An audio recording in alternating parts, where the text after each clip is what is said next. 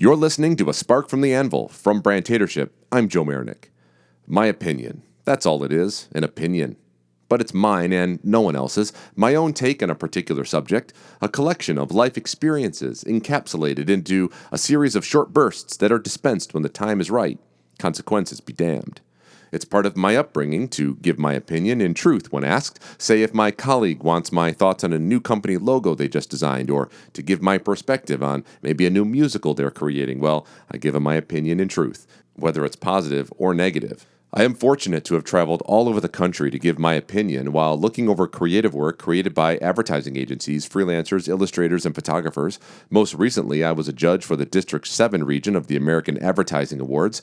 A year's worth of blood, sweat, tears, and budgets judged in just a matter of days by me and my two fellow judges. The creative fate of the entrants and whether they'll receive shiny specimens of hardware to display proudly on their shelves, to immortalize on their websites or in tweets and in Instagram posts, rests in the balance of our opinions. When judging creative work, it's hard for me to suppress the hurt feelings filter or conversely the I wish I would have thought of that response. My opinions, well, I guess everybody's opinion, it determines mood, it impacts feelings, and in my case, it stings or rewards creative just to build up ego. And I rarely think of the impact when in the moment. I would think it's much like a surgeon who doesn't think of the future scar he or she leaves behind after a major procedure. They're just concerned with the success of the operation.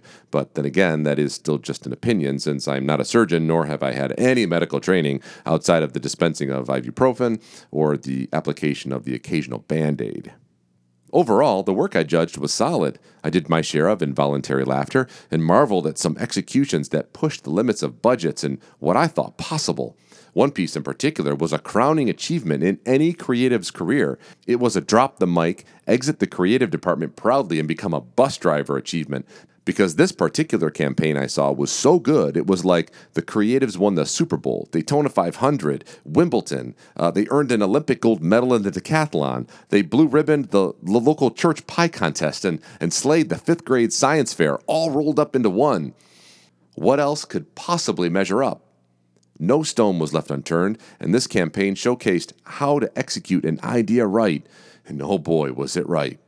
Long story short, there's some great creative coming out of the South. Now, if you're an up-and-coming creative team looking to make a name for yourself, you'd think winning awards is the way to go, but it's really not. The easiest way to do it is just through solid ideas. Start each and every project with that singular thought. What is the main idea? It's not, can I win an award with this project? If you start with a focus on the idea and then have the commitment to see it through, well, the award is just a byproduct of that hard work. See, all around the country, there's a lot of good creative work that gets produced for clients every year. And the good ideas, well, see, those go on the fridge. However, it's the extraordinary work, no, the exceptional work that has the power to fill the fridge and get recognized for gold.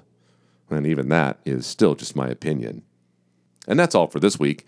Next time, we'll seek to influence the right and the left. For Brandtatorship, I'm Joe Marinick.